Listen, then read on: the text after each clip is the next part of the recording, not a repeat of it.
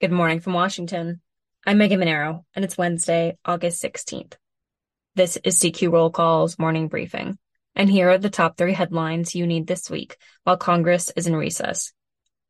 House Republicans are planning to take up a short-term stopgap funding measure next month to avoid a partial government shutdown.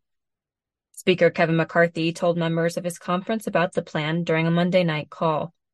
The continuing resolution is expected to extend current funding until early December.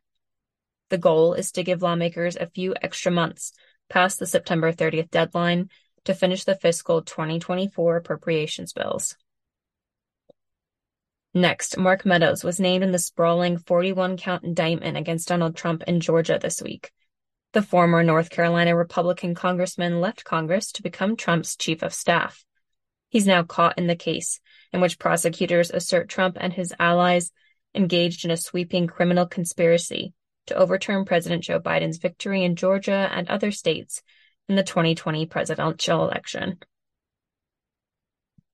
And finally, Morning Briefing will be examining in the coming weeks the top issues Congress will face on its return to Washington in September. To start out, we take a look at the reauthorization of the Federal Aviation Administration.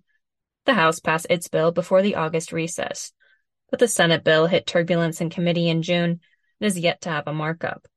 Congress likely will need to pass an extension to continue to fund the FAA before the end of the fiscal year on September 30th.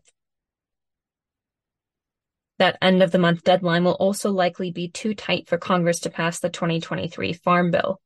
One of the biggest debates on that legislation is over possible changes to the Supplemental Nutrition Assistance Program, known as SNAP. As part of the debt ceiling agreement, Republicans expanded work requirements for SNAP participants. Now House Democrats are worried Republicans will push for even more changes to the program in the Farm Bill. Check CQ.com throughout the day for developing policy news. And tune in next Wednesday for a recess update. For all of us in the CQ Roll Call newsroom, I'm Megan Mineiro. Thanks for listening.